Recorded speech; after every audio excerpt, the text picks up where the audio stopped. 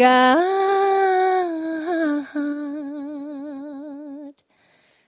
lead the way.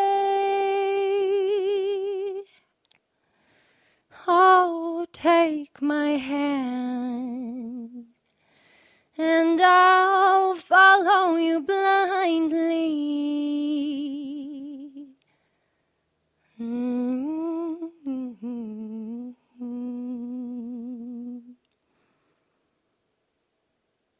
Be here with me.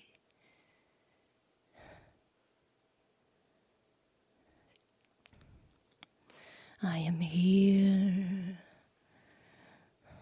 all for you, and we join together in holiness. Yeah,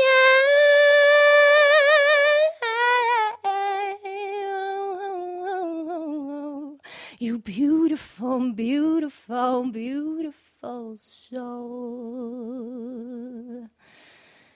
I am here now.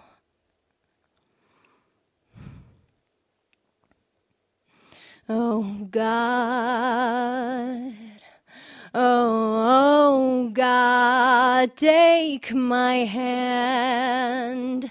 Let me feel that you're here. I truly desire your holiness within me. Then I'm free. Oh, I'm free. I'm with you right here and now.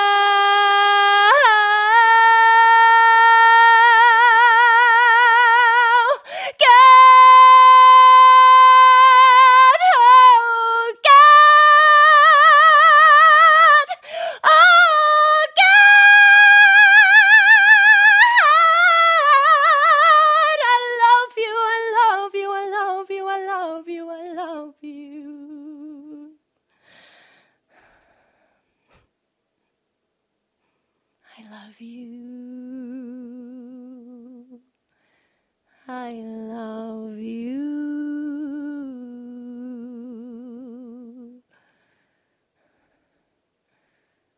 I love you. And you love me too.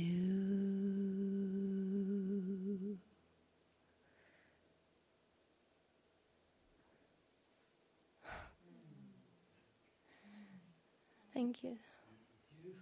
Thank you so much.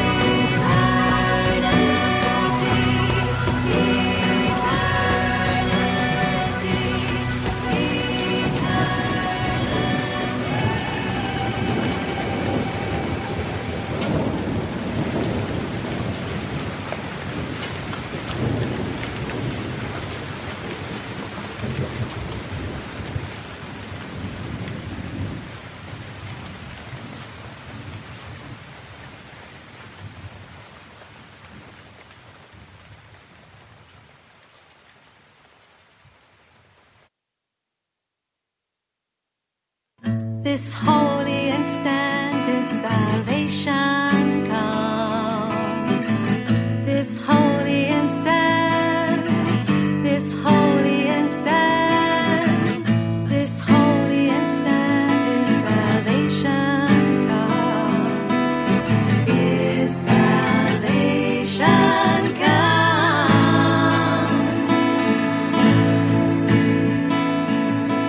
With joy there is today, it is a time of special celebration.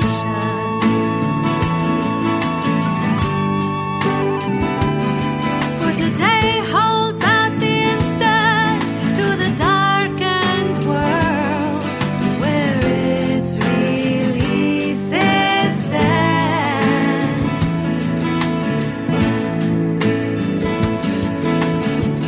The day has come when sorrows pass away and pain is gone.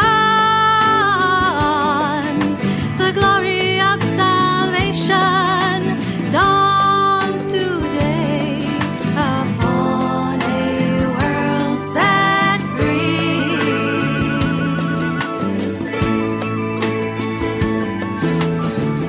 This is the time of hope for countless millions. They will be united now. As you forgive them all, for I will be forgiven by you today.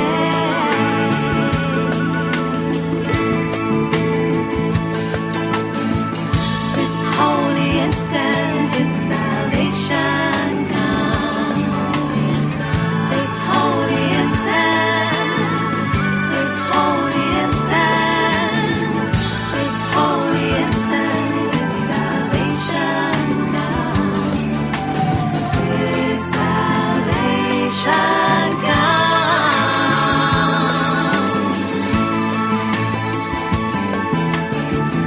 We have forgiven one another now, and so we come at last to you again. Father, your Son, who never left, returns to heaven and his home.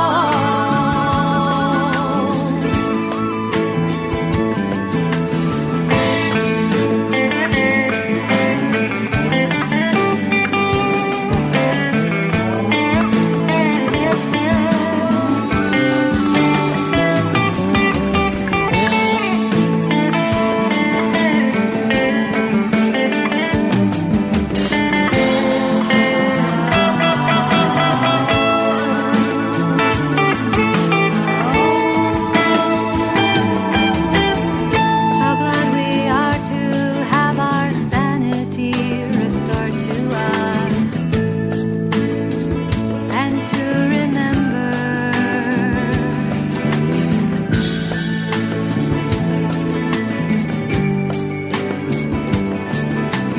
that we all are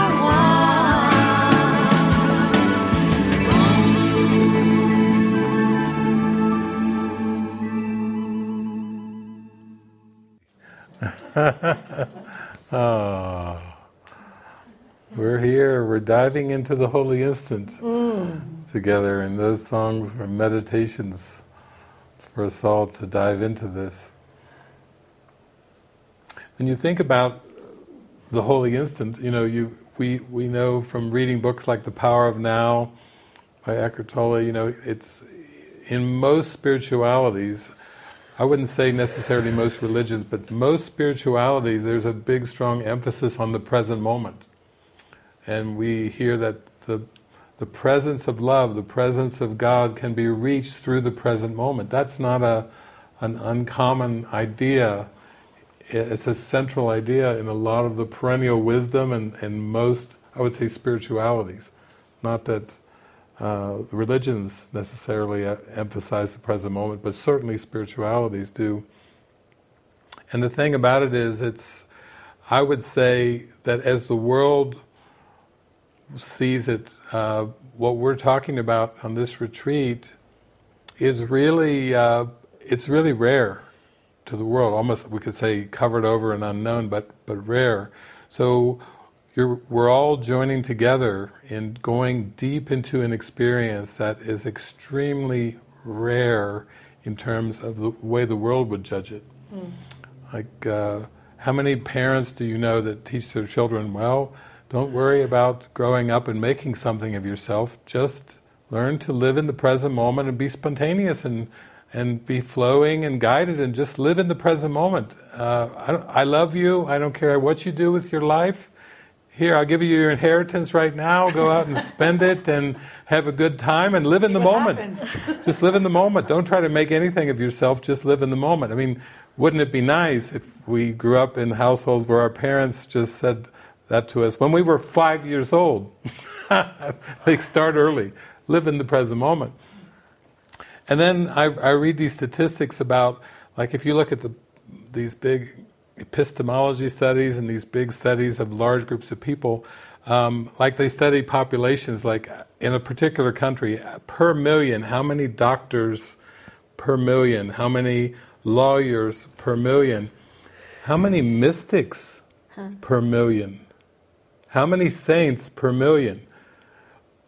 Now, India might have like something like 0.0005, but for most countries it would be 0.0000000, because when you talk about mystics and saints, you know, imagine the statistics from, let's say, England or the United States or Australia, for example, saints per million. But you're destined, if you go for the holy instant, you're destined to be that one in your area of the world or your country, because if you're going for the holy instant, you're not going for the commonalities of father, mother, sister, brother. You're not going for companies and ending up on Forbes' list of millionaires or billionaires now. Now they have a list of billionaires. You're not going to be one of the richest people in the world, but you are accepting your calling to wake up to who you really are. And that's why, from the world's perspective, the saints and the mystics even are extremely rare. And what was coming to me today when those songs were on is that for all of you, I know the fear is of taking the guided steps, because you think, wait a minute, if I just go for the holy instant, then the Holy Spirit might start making radical changes in my life. If I'm going to be a saint of God, I'm going to have to do what Mother Teresa did. I'm going to end up on that train ride in India, like Mother Teresa, where she gets her calling. I might be on the bus, and all of a sudden the Holy Spirit's going to go, you have been called to serve God, and here's your first assignment, and you're going to go, yipes, I just was on my way to work on the bus, and he got me. And because what I'm going to tell you is, we even had one woman who wrote to me who's been on our weekend retreat who said, I'm dropping out of the weekend retreat. And she gave her reasons, please pass this on to David and everything. But I think what we're talking about is, if you actually are going to go for this, you will have to follow those prompts and nudges of your heart. You know, you're not going to be able to theorize your way back to God. You're not going to be able to come to write an intellectual paper and God's going to go, very good, A+ on this paper. You're back in heaven. You summarized and theorized my teaching so beautifully. Oh, free pass right away into heaven. No, you're actually going to have to take steps that are going to unwind you. And that's what I really feel our topic can be today, because Jesus tells us you're not afraid of the means, you're really not afraid of the miracle, you're not really even afraid of the guidance, you're afraid of where the guidance is going to lead you. You're afraid of the end, Jesus says, you're not afraid of the means. So when you hesitate to take steps that the Spirit is prompting you to take, it's because you're afraid of where this is heading. This is heading smack dab into the middle of the holy instant, and that's, to the ego, that's annihilation. It's like a total destruction of the world that you think you know, and the world that you believe in, and the world that you perceive. And just as an example, Jeff led off this. I've known Jeff for years, and I used to go up and do gatherings up in Vancouver Island where Jeff was, and we would have a turnout, and people would come. Sometimes they would even bring their husbands along. I'm thinking of Lisa Windsor. She was like 3 little kids. She's diving into the Course. Now she's a minister, quite a well-known minister up in the area, and she's got a lot of pupils and students. But at the time, she was diving in there with 3 little children, and she was going for it. And she brought her husband one day, and he was just sitting there like with his eyes big, because the things that we were sharing at Jeff's house were like way beyond this world. And he was kind of like, it's a bit of a stretch for me, and they ended up getting divorced, and Lisa went on. She's quite a profound, prolific teacher of the Course, and I don't know where he is today, but he was scared to even be in the same room because his wife, and with 3 little children, was going for it. And Jeff actually left his entire life in Canada behind. He moved around in our communities. He was in Australia, he was in Mexico, Utah, and now he just took off like a bolt of lightning, and you see him there. He's on top of the Andes Mountains, and he's living on top of the Andes Mountains. And there's nothing in Jeff's history that would have forecast that he would be sitting on top of the Andes Mountains, leading these retreats. There's nothing in his history, actually. In fact, his sister probably would say, "Yeah, I would have never predicted that in a million years."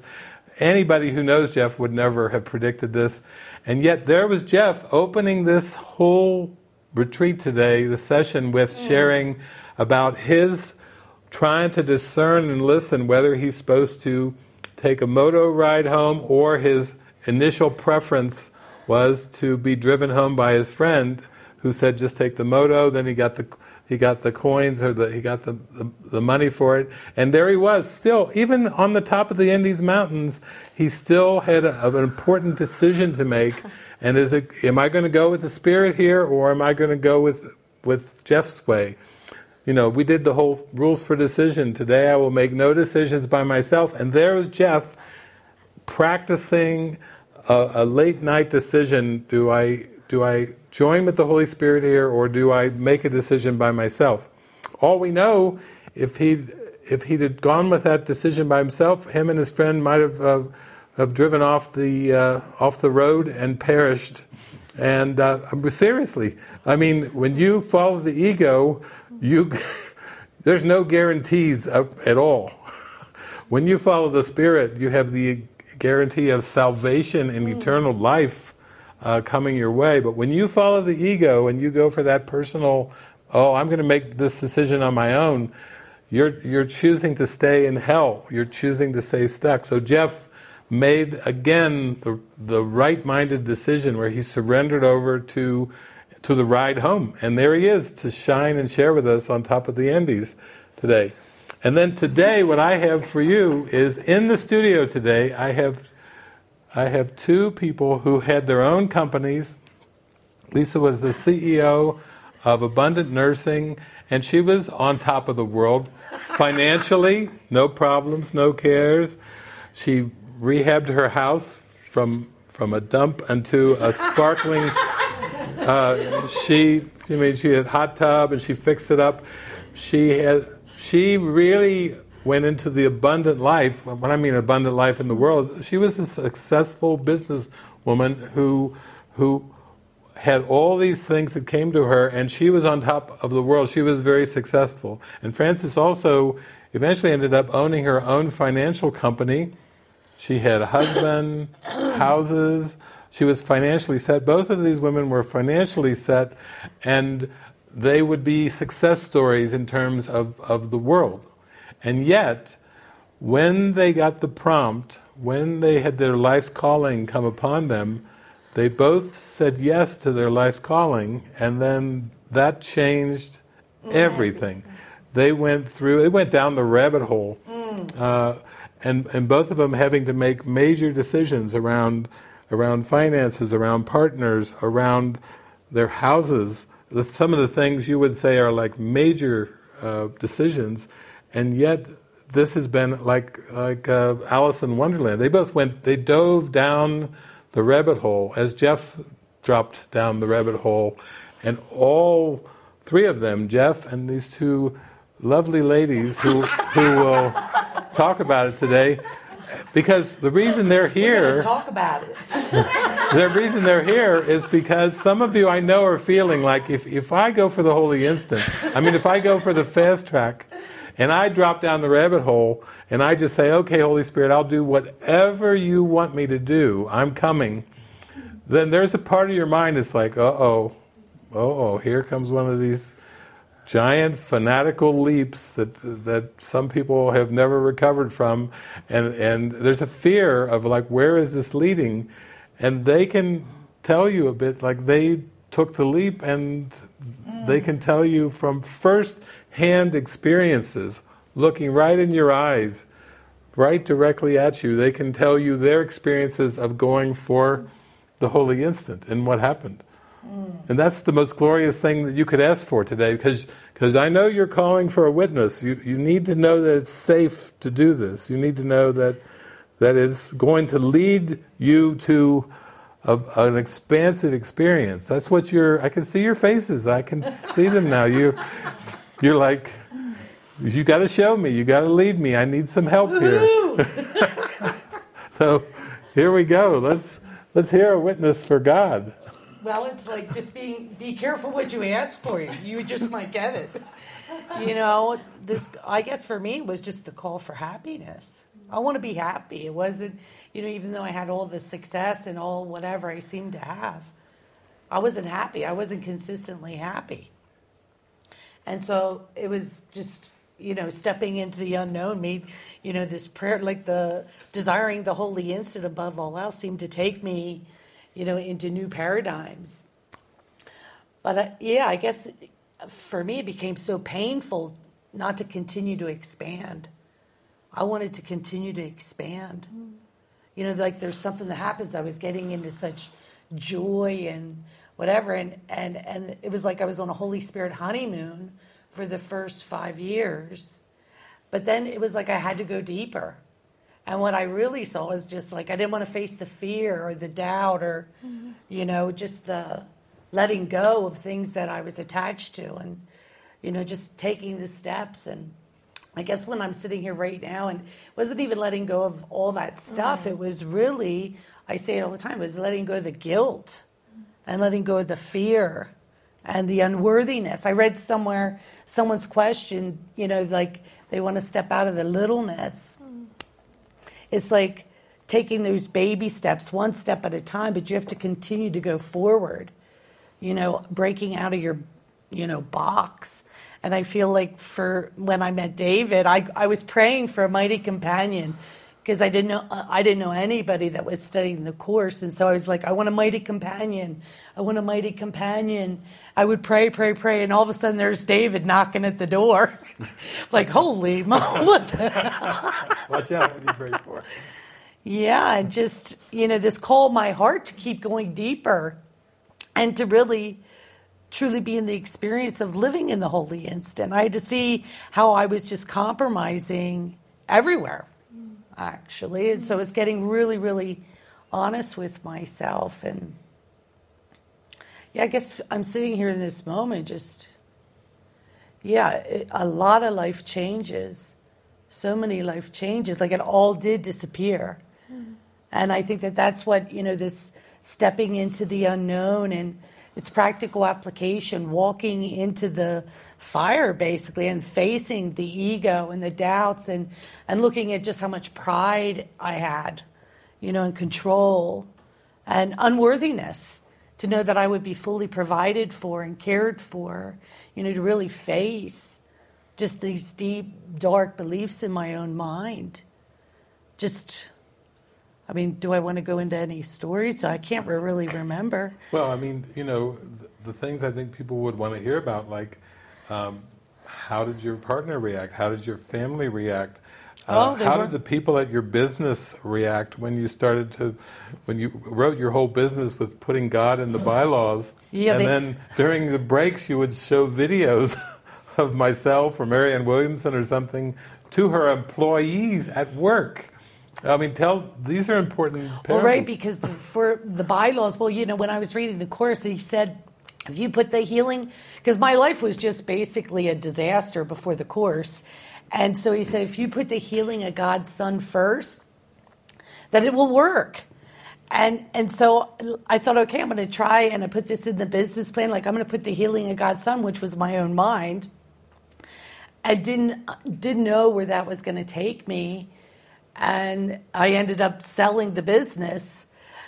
I put it up on the market, and it sold in 2 days. And I freaked out. I was like, holy shit. Just this fear of letting go. And yeah, it seems like so long ago. So this is so long ago. But yeah, just this, I'm so appreciative and so grateful that I walked through all those thoughts and beliefs. And when I remember when I was selling the business, and it was that day, everyone was in my office, and the girls in my office were so angry. It was facing my own anger and my own doubts. As I was taking the steps, people saying I was nuts, I was in a cult, I was, that I was crazy, following, stepping into joy, really, no compromise. And, as they were all speaking in my office the day that my business was selling, I was like, these are just all my thoughts.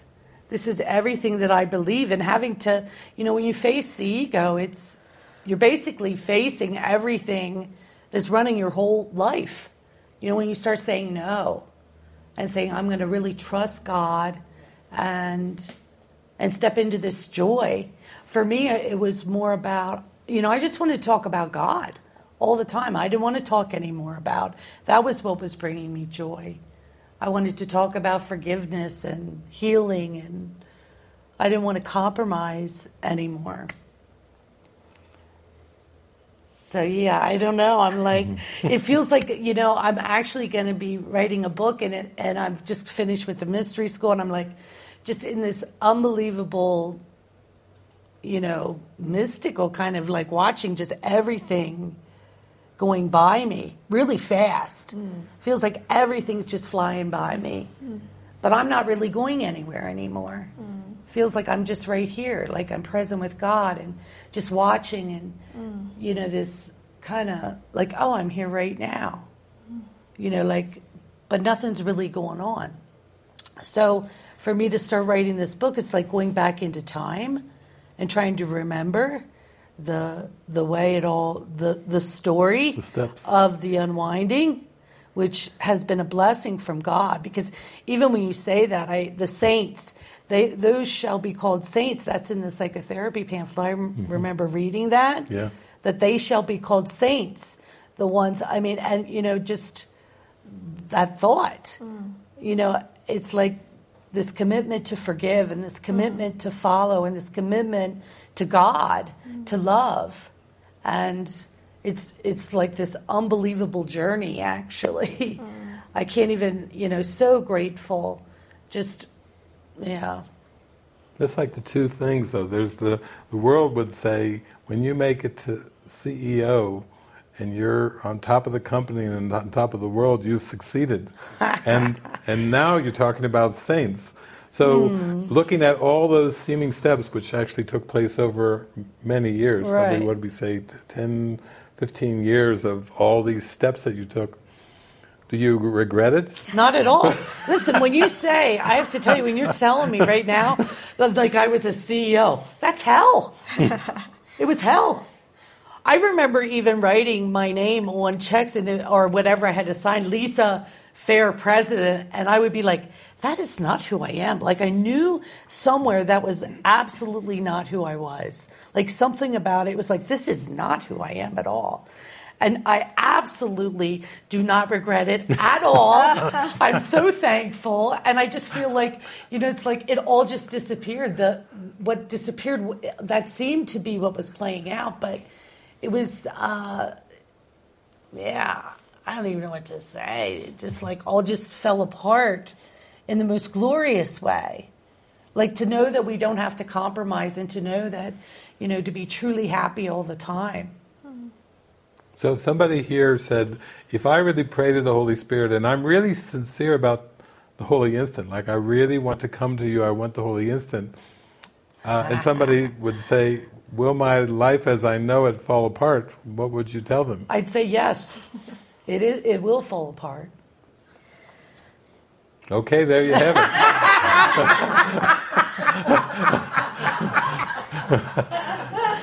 I guarantee it will fall apart.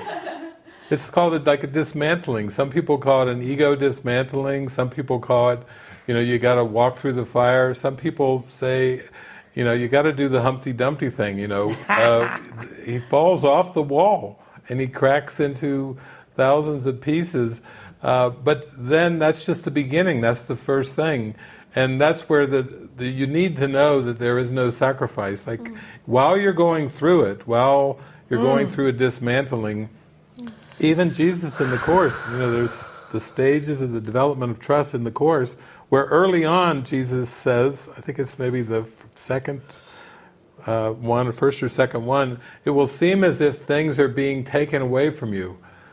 Now Jesus puts this in the Course, that one of the early stages on the development of trust, it will seem as if things are being taken away from you. He says it's not really happening that way, it's just that your mind starts to devalue the things of the world. So maybe some of you aren't comfortable just going to the thrift store and just saying, why do I have all this stuff here? I have too many layers of stuff. So it may seem that there are external events that are outside of your body, outside of your person that happen. I remember over the years, Lisa and I went through this. She had, her beloved dog was kidnapped one night. Stolen, like in the middle of the night. Wasn't it your computer, your laptop computer was gone? It was after I was traveling with you. Yeah, right. After she traveled with me a while, and she experienced so many miracles, she started to, in her mind, she devalued the things of the world. And wasn't the dog's name Buddha? Was it? Yeah, I can't even remember the dog's name. She can't remember the parables anymore. But they stole Buddha. Booty. They stole Booty. What was it? Oh, no, not Booty. That was Leo. That was Leo. Leo. They looked like a little lion. Yeah, I got Booty later, yes. Booty was later. Leo the lion. So they came in the middle of the night and they took Leo the lion and they took her laptop. And my phone, everything, and while I was sleeping. While she was sleeping. And other things happened where things would start to disappear and the world would say, you've been robbed, your dog's been kidnapped and this. All it was she was getting so deep into the miracles after these, we'd go out for 2, 3, 4 weeks or something on trips. She would have so many miracles that her mind started to devalue the things of time and space and start to value the miracle more than the things of time and space. Now that's just a good example of things, it will seem as if things are being taken away from you. These aren't disasters by any sense of the word. This is just your mind starting to come from upside down to right side up. Upside down is what can I control and fix and possess. Right side up is, let everything be a blessing. I talked about Rich just on this show about his car disappearing. And he was talking about how he was just praying when it happened. Like, okay, let me see this clearly. Let me see this differently. Let me see the purpose in this. So, in both your cases, like too with your case and then with Francis, it seemed to be a little more conscious. Like you could almost feel like these decisions coming up, like almost like you had prayed for it. I prayed for it and I asked for it and there it comes. So it rolled right up to you. Yeah. You could see it coming. Yeah, and I think, I was just thinking, like when you were talking, because I know Lisa left, seemingly like her kids too, so there is a lot of emotion involved in seemingly leaving people. But actually, the Course, even in the Holy Instant section, said that, like the ego places so much emphasis on bodies being together, but they don't care at all about minds being together. So all that the ego wants us to do and has taught me to do is that as long as body are together, you can keep your private thoughts. There's no problem. You don't have to share that thoughts. You don't have to be transparent, because that's the way you have companionship and you have love and you be a dutiful human being. And then I remember when I was kind of leaving, I reached this point because my father just passed away. My mother lived in China. I was in Australia with my ex-husband. She was going to move over to live with us permanently. Glad you got out that one. Well, that's like a daughter duty, in China. I mean, the thing is, it was fully accepted. And then the thing is, that was the moment where I was so deep into the Course and wanted to just be able to dive into this fully. And she, even though we were living in two separate countries for years at that point already, the fact that I was going to go to America, to her was abandonment. And she was basically just saying all these things about disappointment and duty, that you have the duty to do this, and I raise you up and all that. But at that point, I remember I thought, if I stay for you, I know I will be resentful. And I know I would be resentful for the rest of my life, and I can't do that to her. I can't, in my heart, if I really choose to love her, I cannot play anger and say, you are the reason I am angry. And the same for her and for my ex-husband. And I really thought it through. Like, it was so difficult for me emotionally. I hear exactly what they're saying and crying and begging me to do, but I just have to make a decision, knowing that I would hate them and I cannot do this to them. Or I would truly choose to expand myself, because I constantly tell her that we don't really have a good relationship. It was difficult when we come together. She was like, no, we have great relationship. I love you. What are you talking about? And I said, Mom, let's just be honest. We actually, when we come together, we fight. No, that's not true. And I know in my heart, I don't know how to have a good relationship with her. And there was so much compromise going on. And even Jesus said, it's not love at all. It's attack. That is attack. When you feel any kind of compromise and guilt in a relationship, it's not love at all. And I intuitively feel like it's just not a good relationship. And I need to find love, truly. I really need to. And I can't find it here. Somehow we can't support each other for me to find it. So in the midst of all the seeming turmoil and emotion, there is like a decision that I have to make, seemingly, but it was truly to say yes to a bigger love, and hoping that will eventually extend back to her as well, because it has, even right now our relationship has really outgrown this mother and daughter role. The way she talks to me and we talk to each other, it has no role play, but it was very much in the moment. What is guided. And even with all the financial, I think you too, like leaving behind the financial things, but it just feel like you said, is really leaving behind fear. Because anything, even with relationships, I know the moment I think I own something, being money or person, I suffer the fear of loss from that moment of ownership straight away. Maybe I own it for 10 years, and then I suffer 10 years of fear of loss. And I really play that out with finance and with relationships. It was just constant fear and calculating and protecting and defending.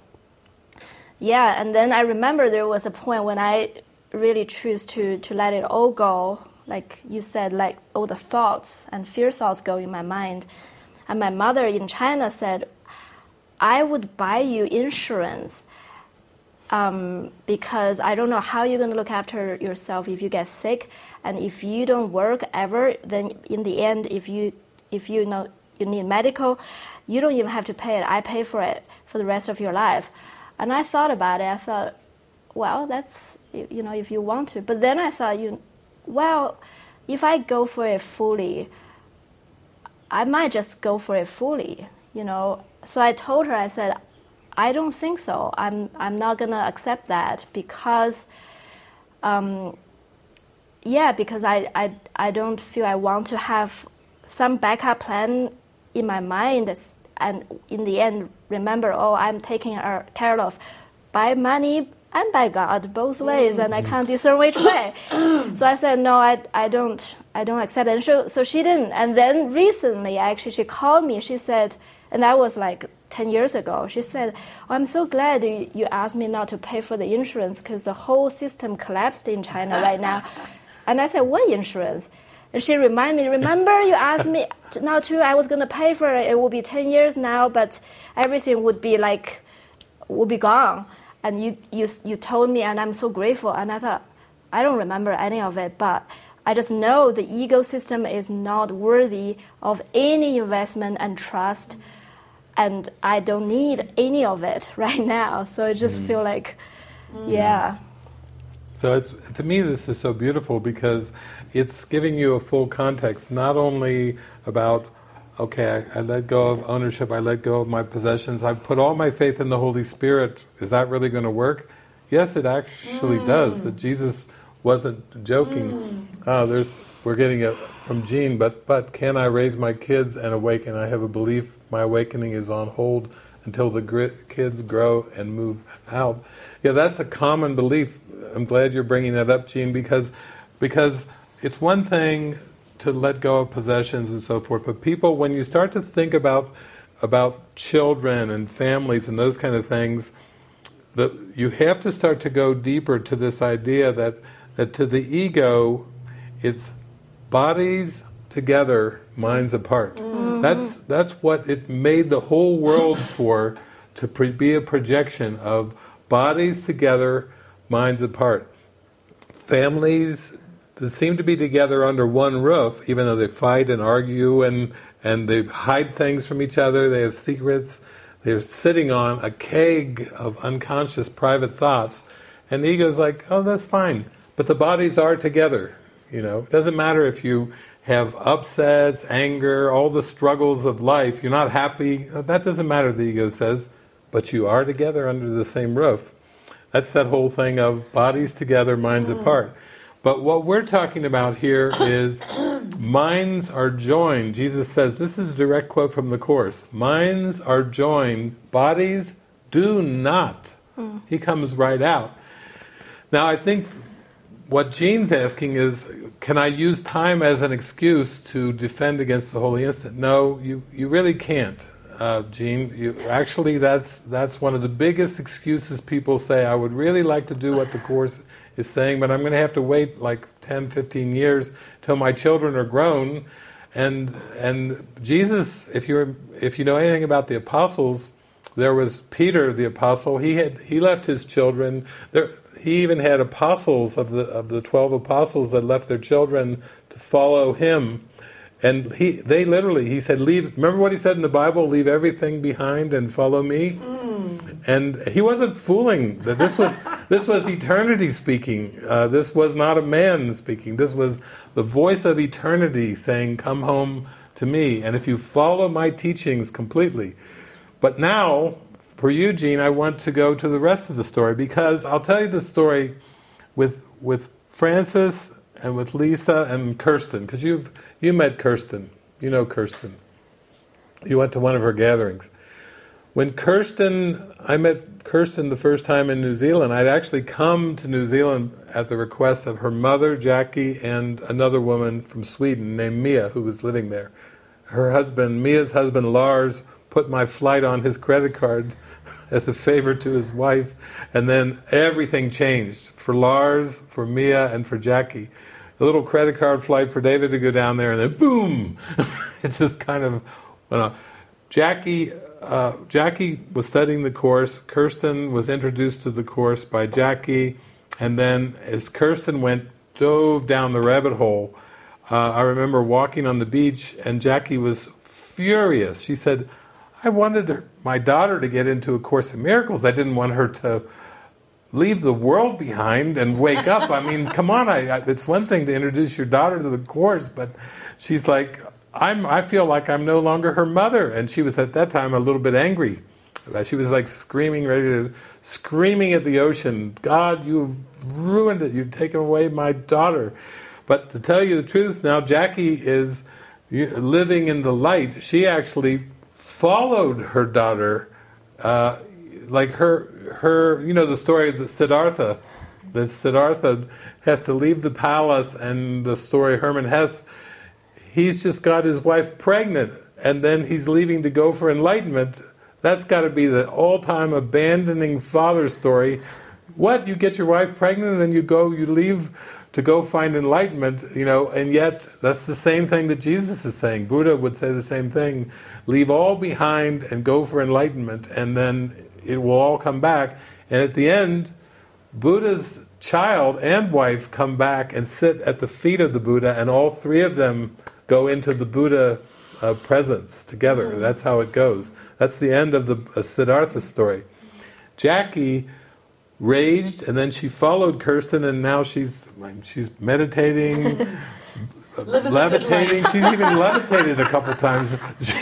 She went from a raging, how dare you steal my daughter, God, to going into the bliss, being really deep into the bliss of the holy instant.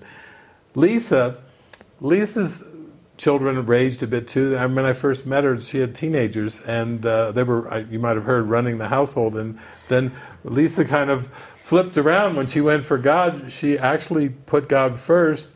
There was a bit of things. Polly ended up in solitary confinement in prison, and her daughter homeless, and her daughter was not too happy about this and everything when she went for God. Nowadays, Lisa's got a great relationship with her daughter. Her daughter's so happy that Lisa went for God. Here she is, probably in her 30s? 30s.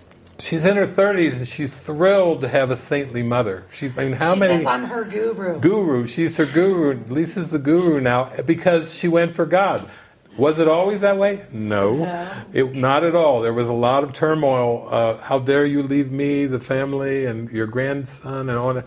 But it's flipped around now. Lisa's the guru, and that's pretty cool. She's now the guru. And then Polly, I have to say, Polly, he went through his tumbles and flips around. He did the same thing that Jackie did. He followed Lisa. He followed her to Utah, and then he followed her to Hawaii, and now married there. He's married, right?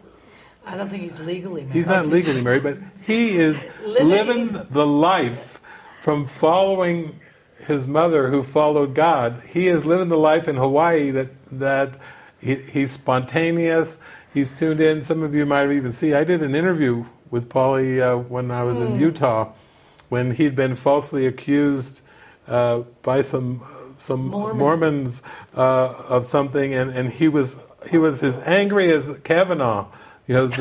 The judge that was just being interviewed for the Supreme Court. Paulie was angrier than Kavanaugh.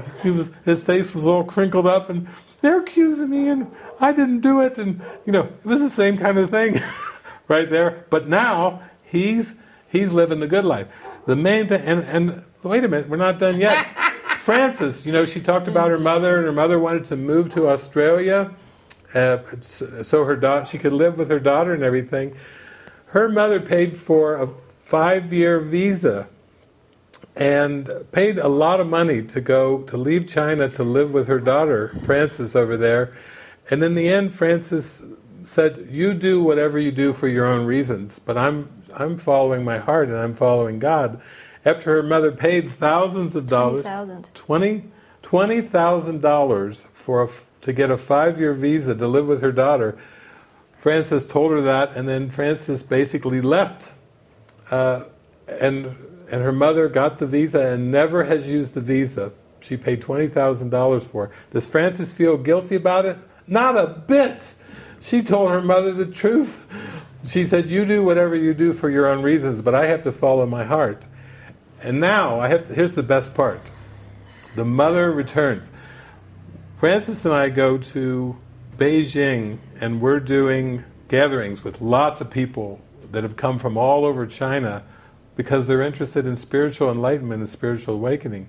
And Frances and I together, and that initiated this dialogue with her and her mother, starting with over the phone and emails, where she was wanting to come and meet me, and Frances said, no, I'm sorry, Mom, our schedule's full. We don't have time to meet. She tells her mother, did she feel guilty that she didn't have time to meet her mother? No. She just was letting the Holy Spirit tell her honestly, we don't have time. We're meeting with so many people that are here. They've been waiting for years to see David. They've come from all over China, literally, to be together and to talk about spiritual enlightenment. It's too important to them. We don't have time for a lunch. We can't squeeze in a lunch. But she did say, I will meet you. And when she met her mother, she was so honest and direct with her mother that she basically told her mother, listen, David's teachings and the Course teachings are on a website in Mandarin. And why don't you just actually go and read the website? Because her mother's very bright, very inquisitive, very curious. Her mother was hugely curious, like her daughter had gone off on this tangent, and she thought, what is happening with Frances? So she actually goes to the website and she reads this, and then maybe Frances can tell the story because her mother's curious. She's like saying, well, what I'm reading from David is that this world is an illusion, and that our relationship as mother and daughter is an illusion. Can you help me understand this? Says Mom to Frances, and then Frances, the Holy Spirit just rips through Frances, and that actually sends the mother into her first mystical experience ever. Her mother was an atheist, but Frances, staying in true empathy and speaking from her heart, and her mother goes into mystical experience, from being an atheist going into full-blown mystical experience. And that, you can share about that, because that's the same thing with Polly, and it's the same thing with Jackie, and this happened to your mother. That's really the rest of the story. Yeah, I think she was asking if this world is an illusion, then how does that make you and I in terms of our relationship? And I said our relationship is the same as the relationship you would have with a dream character in your night dreams. Like, you can dream all these people and have all these relationships, but really there is the dreamer and there is all this. But I got into it for about an hour and a half around using the night dream as a metaphor, and it was very, very direct. And she was really absorbent in that moment. And then afterwards, when I left, and she told me that she called me. She said she woke up and there was full of light in her bedroom in the middle of the night, darkness, and it was full of light and with characters, Chinese calligraphy written on the floor for her to read. And she couldn't tell me what it was in content anymore, but it was filled her with light and with hope and with joy. And then she was asking me how to tell her friends and relatives about it. And I said, no, you don't need to convince anyone. It's all for you. It's all for you. And she also then called me again almost like a week later, and she just said she found a Bible, because she doesn't believe in God. She found a Bible, and she just asked a question, said, I just want to know my daughter is okay and is taken care of. And then she flipped open this book, and she read in the paragraph, I will look after your children, like a specific. And so she bookmarked it and put a sticky notes on there. She said it will come back. And she feels so relieved, like never before. And then she said, I went back to where I marked, and it's not there anymore. After a day, it's never there. But it was only there in that moment for her when she asked that question, and yet the relief in her mind of God was with her and I was completely taken care of as an answer to her prayer was just, it was profound. And that was just the beginning. So it was, Yeah. And so there are people in our community that have an answer again to Jean's question, because they had to look at those things about, well, maybe if I just wait for 10 years or 15 years and so forth. Those are just 3 examples. If we went through our community and you talk to a lot of others, we have Jenny who dove in and she was hesitant to leave. I think her son Victor was 10 years old at the time, and she was like praying and do you want me to really leave Europe and leave my 10-year-old to go to the United States at that time? And she prayed, and then 2 giant angels appeared to her that were her mother and her father in their higher selves. They were like, she said they were so huge. She needed a big sign to leave her 10-year-old, and her parents in their future selves or their higher selves appeared as these giant figures saying, you must go, and we love you and we support you in what you're going to do. And it took that big of a sign for Jenny.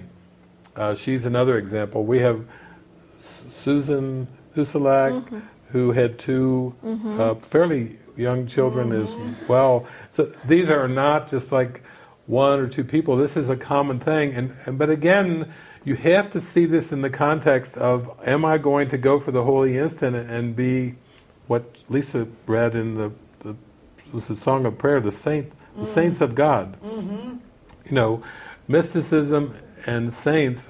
In India, there's an entire book of different women who actually went for God and all the things they had to face. This is over generations. This is not just a fluke, 1 or 2 here or there. There's actually an entire book of testimonies of those who have done that.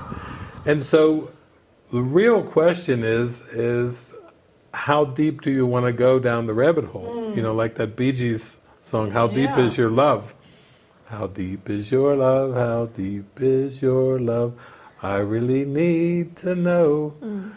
Okay, and Jean, we're going to be practical. Jean has something coming up. Can she talk? Yes, please. Let's Jean's over in Europe, and we need to have her back on screen. There we go. There's Jean. Yes, Jean. Well,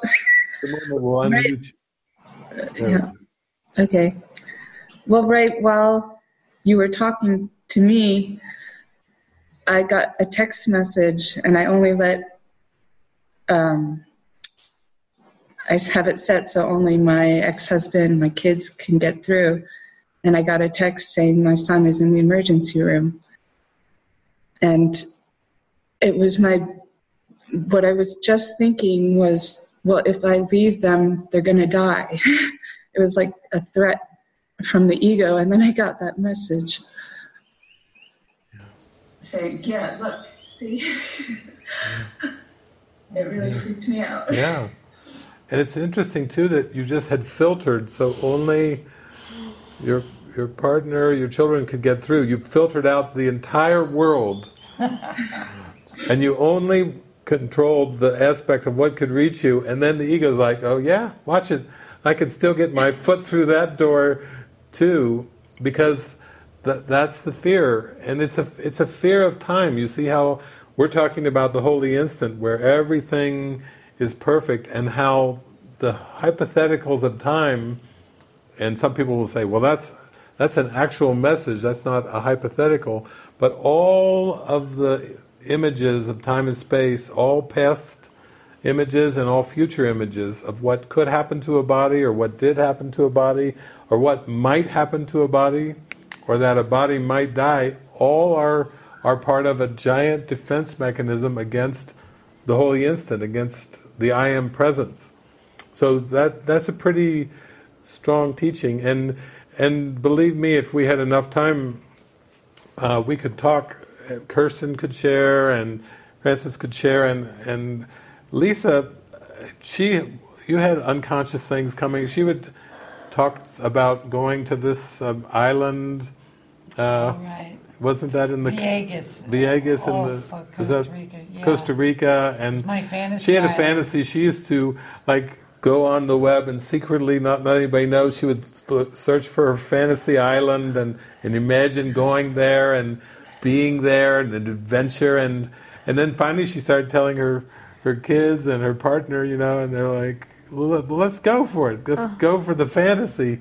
And she went there, and it turned into a nightmare. A nightmare. She thought she was going to die. Island. She had this big fantasy when she finally gets there. They're all speaking Spanish and they're like guns, trying to rob us. And it just can't turned. Even sleep at night. But see, this is how it works. We have these ego fantasies of, wouldn't life be great?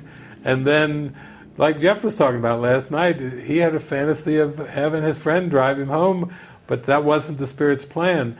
When we follow the Spirit's plan, everything that we believe we have in this world will dismantle. Everything that we think we're in charge of, everything that, like even with children, their future, we want them to grow up to have a future, to be safe. We want to protect their bodies. But now we have to start to realize it's our mind that needs the help. It's not the bodies. The ego actually made the world, and the ego made the body. God didn't create the body. The ego, it's part of the ego's giant veil covering the face of Christ. It's part of the defense. And I'm glad you're bringing this up, though, because these are the strongest ego beliefs that keep you from going for God, out of a sense of obligation, duty, guilt. Yeah, and I also just want to say something, because this abandonment word and emotion is very strong in the ego's world. And I actually, in the Course, Spirit said that ego associates communication with abandonment. It actually tells us if you communicate, then the consequence is abandonment. So it's like so upside down. It says like body being together, minds apart, means companionship and means love. And if you truly start to open up to communication, that means your mind starts to merge with the whole.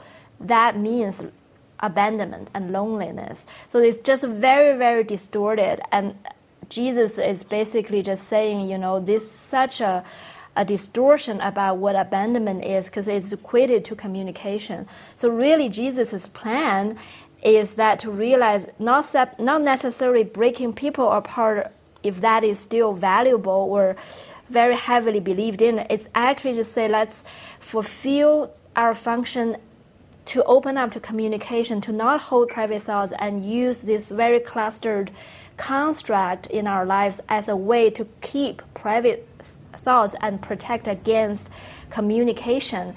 And he actually said as long as you still identify with the ego, then you will feel guilt and you will be afraid of the Spirit's guidance. So it's just like, okay, let's know why we're afraid. It's really just because we still haven't really opened up to communication yet.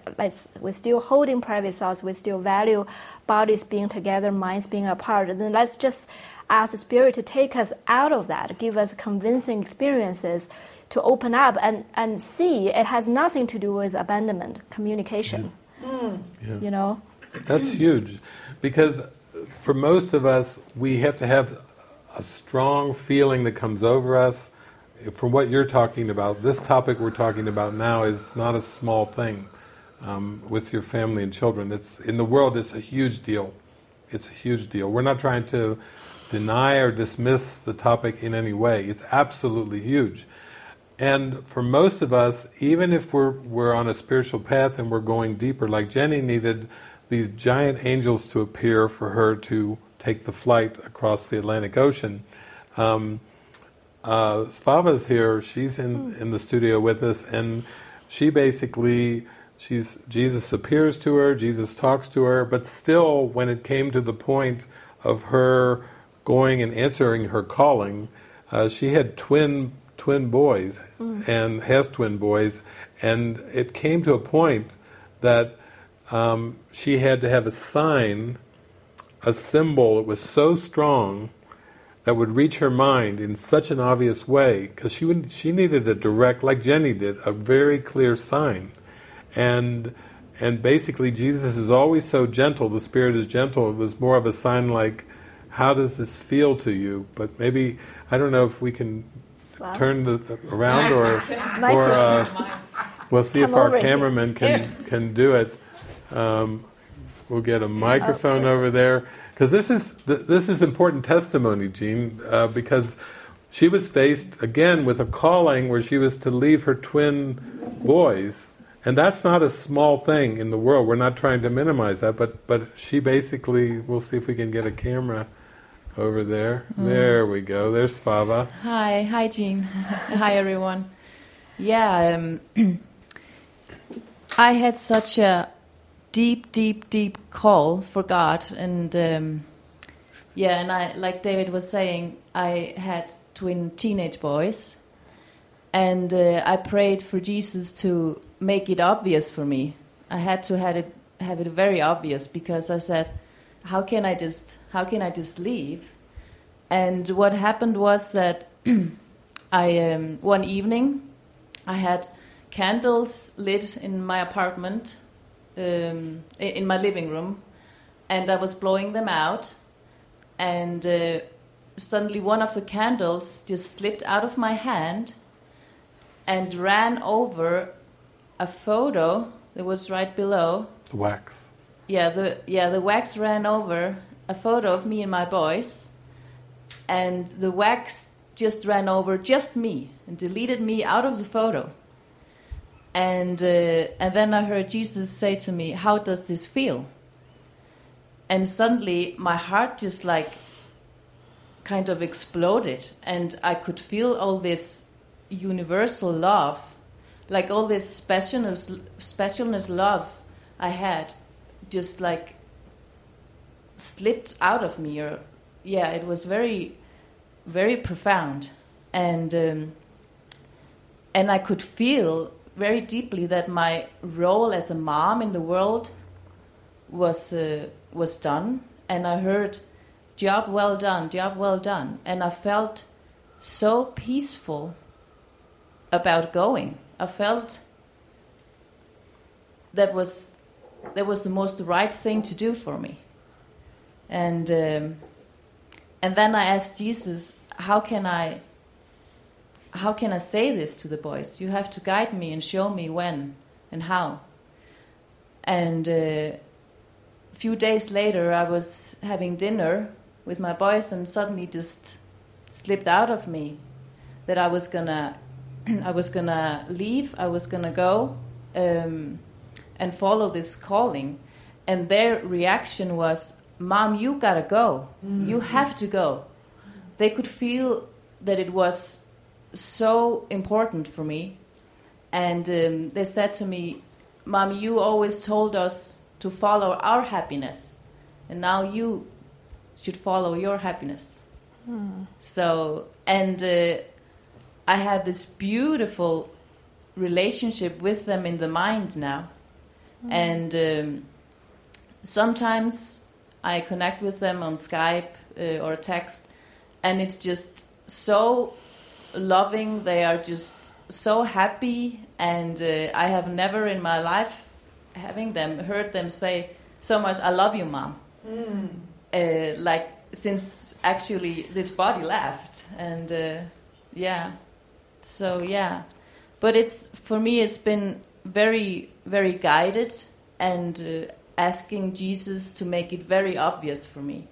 So it wasn't the person Svava making any decisions and having guilt, and it was really Jesus got this. Spirit's got this. I didn't have to do anything, just follow my heart. Yeah. Thank you. Beautiful. Thank you. Thank you. So, and Jean, it's how we always are talking, sharing.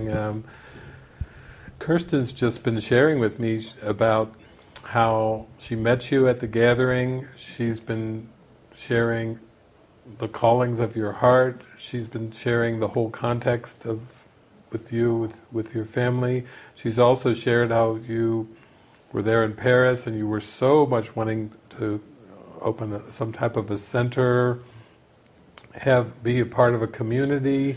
There's from what I hear from Kirsten, there's been some pretty strong promptings, and you were very open-minded, and then the people showed up to be there at the center, and the center got going, and so on and so forth.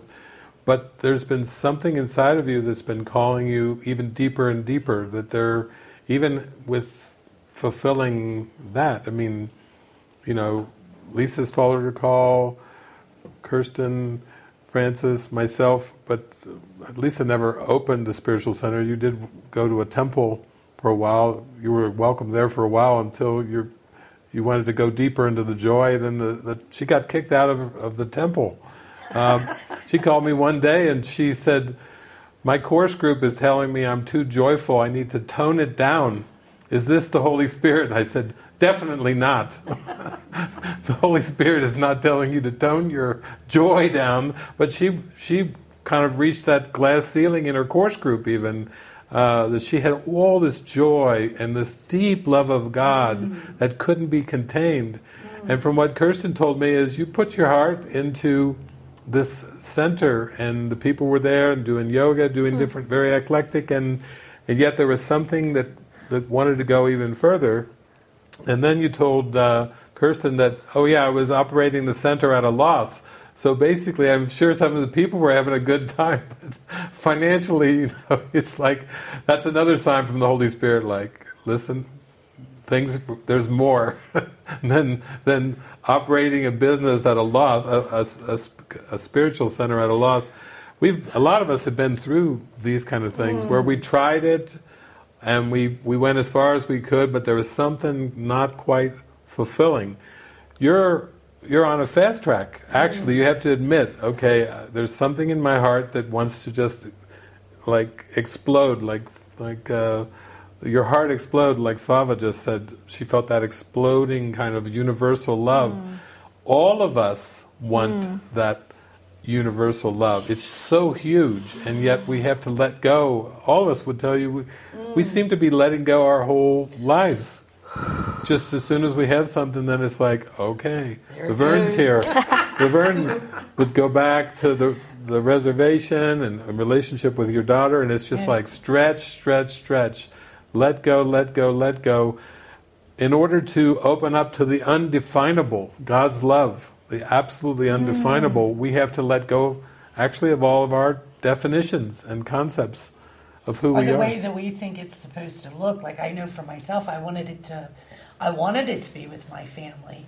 I wanted it to be with my children, and I almost like I was stuck there because I wanted it the way that I thought it should be, but there was no real communication. No one really wanted to talk about God. Paulie would say, "Save it for the Sunday service." Remember? He'd say, "Please, do we still have to talk about God?"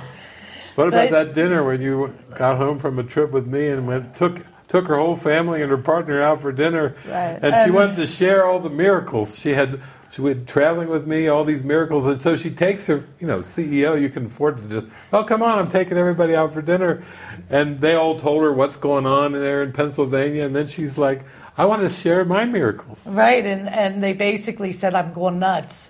She's nuts and whatever they said, but they I ended up down. They shut me down. But I really just, for me, I guess it was seeing how having relationships where I could truly communicate, learning getting a taste of being able to be completely transparent and communicate. It was like a communion with God for me. That's what it was. It wasn't about the people, but it was like a new experience where I was able to share my heart and my joys and actually have a reflection that we were in it together, that it was the same joys, it was the same goal, we had the same purpose, and I couldn't even believe that it was possible for me. So it was such a contrast when I would go back, with my family. I just remember I'd want to just talk about God and whatever, but I was just actually remembering because when I left, because I had this strong call, just I wanted to, be used by the Spirit and be in service. And I would go back and forth and just unwinding from this whole concept. But this was probably after about maybe 5 years that I went back there. And actually I went back to my daughter's house, and, they were into soccer and their jobs and all kinds of things that I just really couldn't relate to. And so I wasn't talking at all. And Gabrielle came to me and she said, I believe you hate me. She said, what, you're not talking at all. And I said, well, I don't know what to talk about. I don't know how to talk about soccer or the jobs and all the other things that they were talking about. And so she said, so what do you want to talk about? And I said, I want to talk about God. I want to talk about, and she's like, okay. She was like, Mom wants to talk about God. So she called her husband down and called Paulie down, and she's like, well, and I just gotten that Quantum Awakening DVD done. And I said, I'd love to watch this Quantum Awakening DVD that I just made of David's. And so she called her husband, and it's like, Mom wants to watch Quantum Awakening. So they were like, okay, let's do it.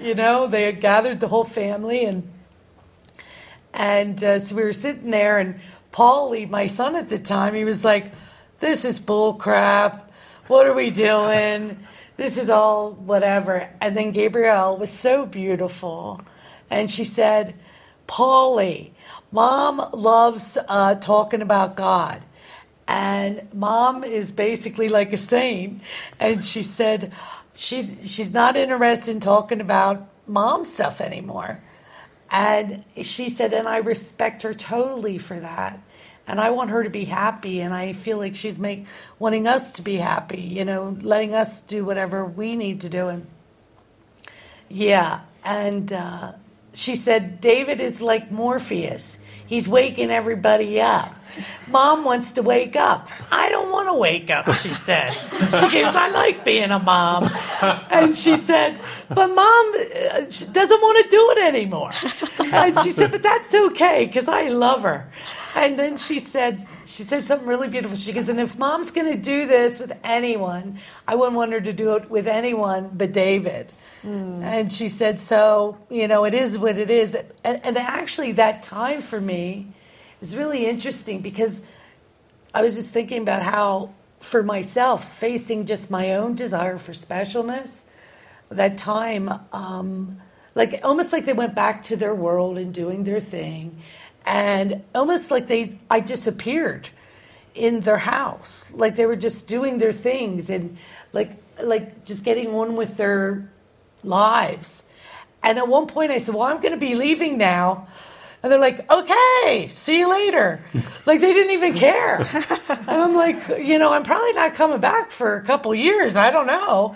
And they're like, okay, sounds good. And I'm like, hold up. I really...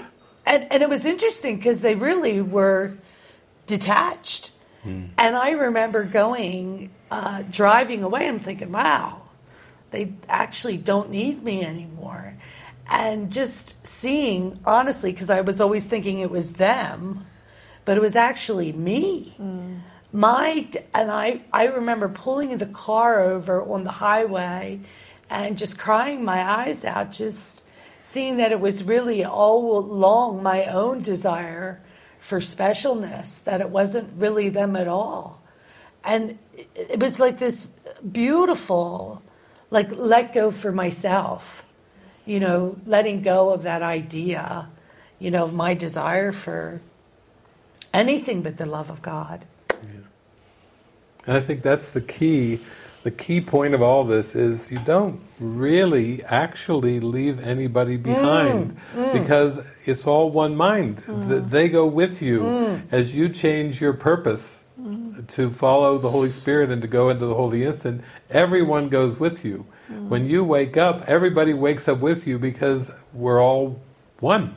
It's not like there's some that wake up and get to go be in the glory with God in the kingdom of heaven, and then they got the other struggling ones on earth that got to go into the emergency room and got to get handled this illness and this sickness.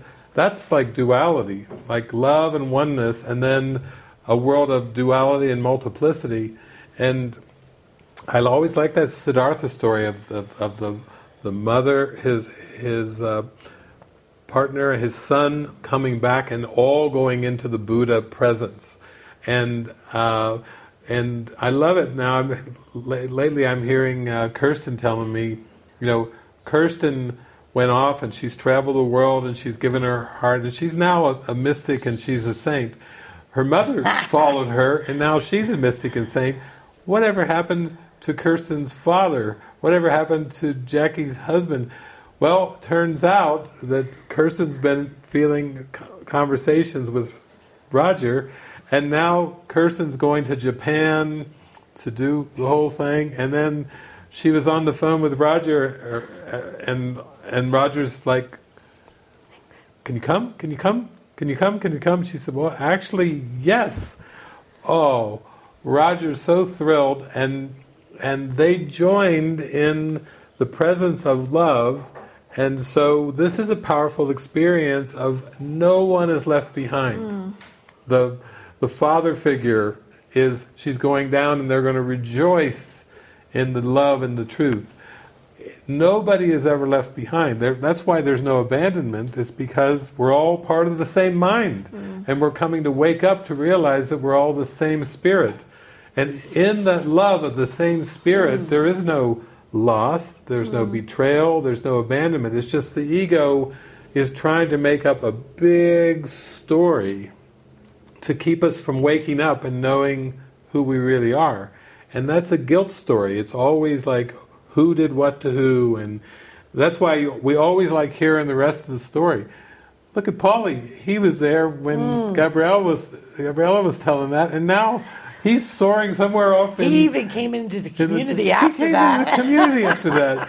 He went for 2 years. He went from save it for Sunday, save it for the church sermon. He couldn't get enough of God. He's like, I love it, I love it, I love it, I love it. We love these witnesses. Those are the witnesses that show that everyone's included. Nobody's left behind. That minds are joined and bodies do not. That's what Jesus told us all along in the Course. But it's so dear, it's so precious. Oh. Wow. Amazing. Wow.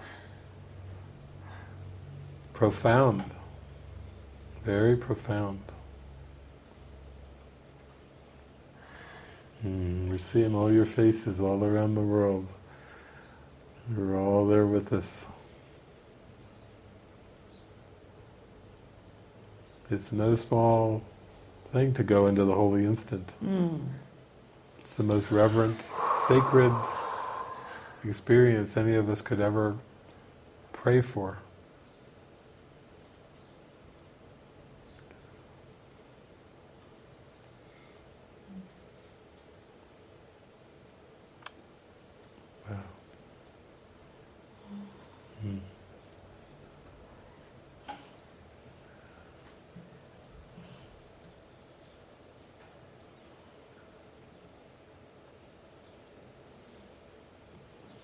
Catherine.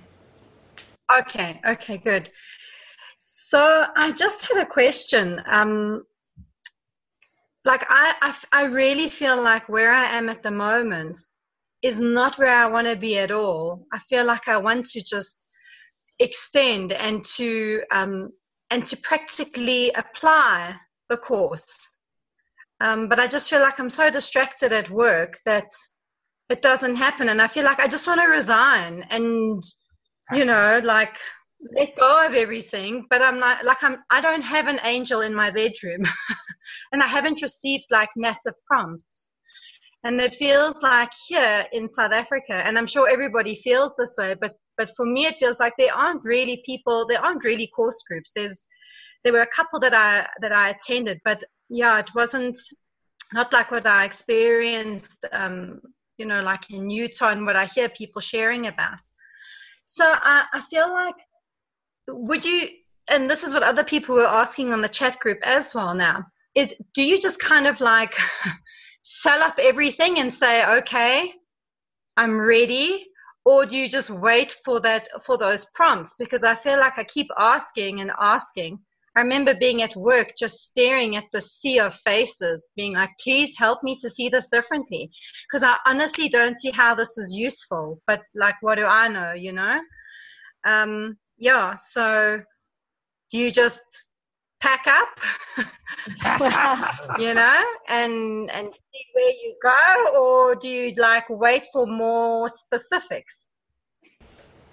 Well, I'm so glad you're asking this because that's what I David's wanted favorite really question. to talk about. All the other stuff was preliminary, but I was just waiting for the Holy Spirit to prompt you to ask this so we could really launch into this. Let's jumpstart this whole thing. Let's get the battery chargers out and let's really zap it and get in there. You don't want to stay in this ego sense of zombie land where you're just like, okay, what do I do here? I'm just watching the faces. One thing is, when you came to Utah all the way from South Africa, that's a massive trip, because I know I went to visit where you are, so I know. I actually, just to give a preface for that, I'm getting all these messages from South Africa, and they're saying, "Come, David, come to South Africa," and they said, "Oh, our currency, the rand, is really weak, and we don't know how we're going to do this, but we'd love to have the Holy Spirit beam you into South Africa." And 2 or 3, 4, 5, 6 people, it's a pretty strong call. They were like, come.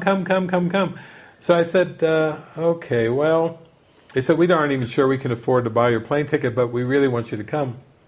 So I prayed on it, and Jesus said, well, just tell them that I'm going to send you to Europe first, because there's money in Europe, and I'm going to send you on a 10-country tour of Europe and raise funds for not only for you, David, but for 3 more, for Francis and Jason and Kirsten, for 4 of you to come down and do a whole tour of South Africa. That's how generous Jesus is, you know.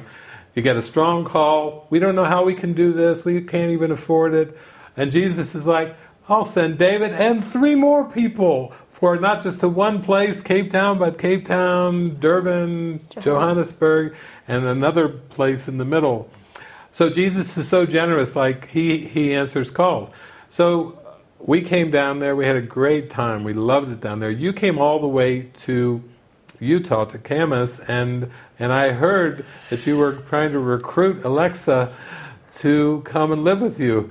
So there you are again. See, you got some boldness in there. You're coming over here to recruit a mighty companion and just bring them in there. That's beautiful. Bring them into your house.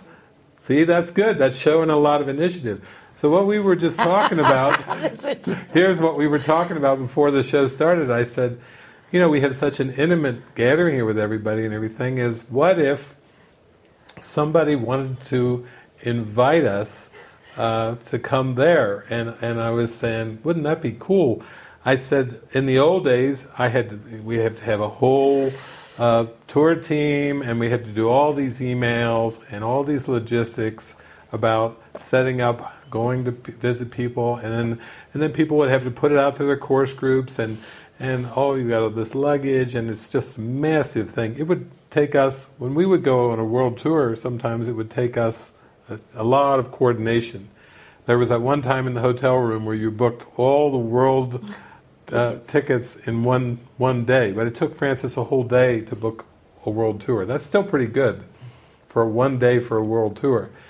But what we were thinking was, now that we've got you all, we're so interactive like this, if you really wanted us to come and jumpstart, like I did, I went to Lisa's house. She actually had me into her house. She actually had me into her house. I remember the first time she wanted to cook me, she said, David, I want to cook you your favorite meal. And I said, what's your favorite meal? She said, prime rib. So we feasted on a prime rib dinner because that was her favorite meal. And then her whole life changed. I mean, really, it just totally flipped. And you came and stayed with me. I came there. I stayed We there. did some gatherings. We did some gatherings. There was there. one time she invited all of her nurses from Oh, and her- at the time her- I paid for all the people with the funds, with the getting funds. Carrie, flying there with She that big flew- gathering. She flew people Kirsten. in. Yeah, Kirsten. From Australia. She did gatherings in her backyard. She put up a tent. She had this, what was that one guy who was always throwing his hands? Bill. Bill was throwing his hands up. She put on a whole, I don't know, that was days, wasn't it? Like Yeah, well, 2 weeks. 2 It was- weeks. She did a 2 It was like a week bunch of hippies. gathering in her backyard. She put up a tent. We flew people in from all over the world. But it started with her talking with her nurses. She had her nurses come there, and there was one time I went there, and her nurses were all kind of frightened about, they're nurses, but, she's showing films of myself, Marianne Williamson, and having them read the Course during their downtime and their break time. Can you imagine reading a Course in Miracles during your break time at work? 15 minutes? Okay, read your book, read your Course lesson. So she gets me in there, and we're in her living room, and I'm talking. I'm saying, okay, who here wants to open up, about and share what's on their heart, because the Spirit can address it and everything. And they were scared. I looked around the room. There was maybe 15, 20 nurses in there. They're all lips zipped. They're like this. And so after like 4 or 5 minutes of them not saying a word, the Holy Spirit went through them, and I looked at them individually, and I spoke to them what was on their heart, what their issues were, what would be helpful for them. With them not saying a word, I just spoke individually. And that was very convincing for Lisa, because she knew all what they were going through from talking to them on a daily basis. But they were all tight-lipped. And then when she saw me address everybody telepathically, just with the Spirit speaking to their heart without them saying anything, then Lisa was like, "Oh my God, this is for real. This is for real." So what we were talking about, we've got some time here. What we're talking about is, we said, what if we can see all your faces, and what if we decided to do a world tour This is fun. and come into your houses and living rooms, and what if we just threw it out there? I said, wouldn't that be simpler than trying to spend months and months planning a world tour? We just sit here, we look at all your faces, and you want us to come to you. And then we thought, it's so much to arrange gatherings and everything, but all these people are using Zoom. They're all broadcasting already. You could invite us to your house to do, we come to you to do a gathering for everyone, so we could all participate in this world tour together, and you could broadcast locally with whoever you want, course groups or whatever. It's so simple. We've got everything. And then all we have to do is, people just have to raise their hand or hands, and that identifies as who would like to host something. And then we start, where's my iPhone? I need my iPhone. I have to be able to take down names and places. And what if, just what if, we decided to do a world tour where we were invited by you, and we would do a gathering and broadcast and spend a day or 2 or 3 like I did. Yeah, I know. It was, Lisa. well, I was reading someone's question. They said, how do I step out of littleness? And, for me, just the invitation to bring you to my house, because I thought, what is going on? That he was going to be living with me for a couple of days. I never did anything like that. But so expansive, and so it's just opened my heart that I was safe and that I was loved, and, that we were connected. Just the most beautiful opportunity that was. And this isn't uncommon. I remember when Jason and I came down, Frances was in this house in Sydney, and then she invited Jason and I to come to her house in Sydney. So we walk over there, and we walk in, and she's like all wide-eyed and happy, and she's like, it's happening. They're here. They're right in my house right now. And so she goes to Jason, and she's like, maybe we need to go out to do a little grocery shopping and get a few groceries. So you went out with Jason, and then she cornered Jason in the grocery store. And she looked him in the eyes. She said, "What's it going to take? I'm all in. I'm going to drop it all. I'll drop everything. I'm going to drop it all. What's it going to take? You tell me the one thing." She cornered him in the grocery store after we came to her house. She corners Jason. She looks him in the eye. She says, "You tell me, what's it going to take?" He said, "Really, you want to know?" And she's like, "You tell me." And he said, "Trust. It's going to take trust." But she's like, "Can you give me a little more than that? I need just a little bit more than that one word of trust." And Jason's like, "You trust David, and you trust me, and that's it." And so Frances said, "All right, that's it, I'm all in." And that's all it took. Was she said she would trust me and she would trust Jason. And how many years ago was that? When was we were in the house? 2009 or 2000? Around 2009. So this is around 2018. So that's like 9 years ago, where she corners Jason in the grocery store. That's what I see, Catherine. That is what you're asking. You're actually saying, what is it going to take? And that's where we start to have these fun ideas, like we're just totally wide open. And we feel like the Spirit will orchestrate it, and that's why we're... So we were going to ask that on this show. We were just going to ask, is anybody interested in us coming to visit you? Is anybody interested in hosting us? Hosting a little Zoom. Oh, look, there's Donna. Zoom I'm coming, gathering. Donna. There's Donna.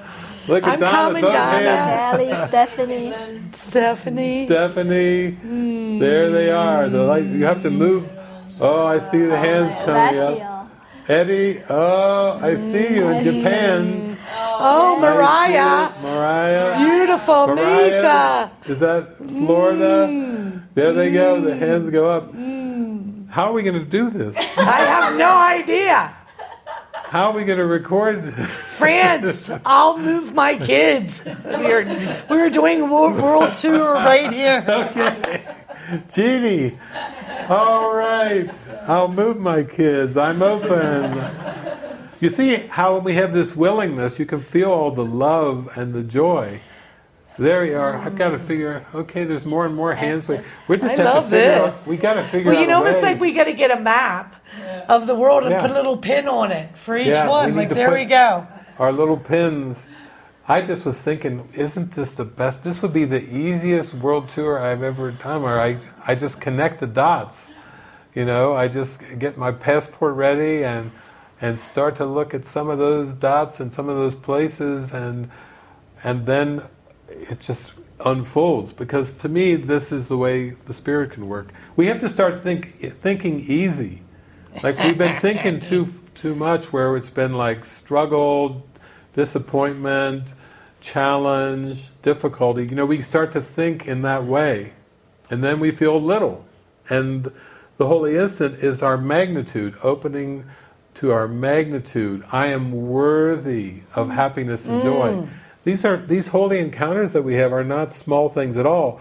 We're bringing the light to the whole universe when we open our hearts up. When we're happy, we bring happiness to everyone. When people talk about world hunger and wars and strife and everything, how do you think all that's going to get healed except by your own heart bursting open in joy? If the world is not really outside of us, and the world's simply going to reflect our state of mind, then it will be our happiness and our joy that will light up the world, because that's how we light up perception. And we're open to this. I know for myself, that's been my parable, is I've just gone around and around and around the world many, many, many times to many continents. I don't know, maybe 6 continents or something like that. Many, many countries.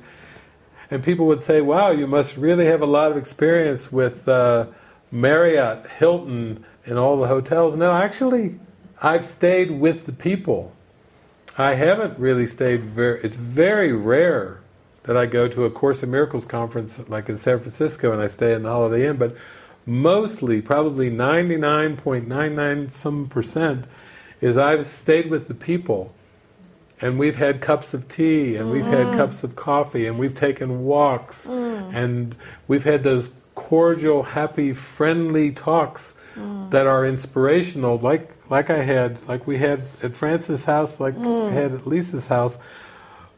Those are the things that seem to be the tipping points, where it starts off like, oh my gosh, this is actually possible. This is not some far off pie in the sky kind of idea, but this is, we're igniting that inside of us. And you do need the faith to grow strong. Who is going to walk away from a job? Who is going to walk away from familiarity? All those safety mechanisms that we've carefully put so much time and money and effort in building. Who's going to walk away from those unless you have a spark in your heart that says, this is your calling? That's what we would want to activate this. It has to be the Spirit that's activating this. Logistically, how are we going to do Well, this? that's what I was just thinking, because even Laverne, you have to send out a link. Is there a way people can contact someone directly, and like an email, or? You mean here in the studio? Well, whoever's like. First thing, you could type it on the chat. Yeah, put the hands Oh, there up you go. All you have to We type can in is take- 2 words. Me too. Hashtag me too. And where they're at, where they're located at, and Yeah, me too. And then your address, maybe your email. right, Phone number. and a date, even to say, okay, this is when I feel. Where you're located. City, country, time zone. City, country. email. They're putting it up. Yeah. Yeah. Okay. So if anyone's interested, Best time to come. I know you guys are going to write now, but I want you to put the best, like what would work, like in your lives, what would work. And then that kind of information comes to us, and we'll get our little map out with our little sticky things or little pins. Yeah.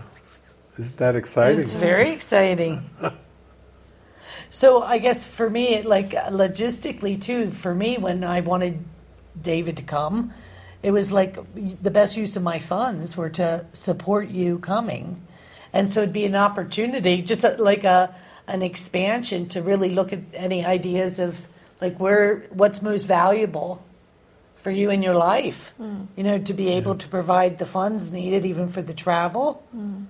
Yeah, Like just being open to that idea. Yeah, that could be helpful in terms of the flights. And then for most people, I would just stay with them, and so it wasn't like big hotel, $100 a night hotel charges and Simple. restaurants.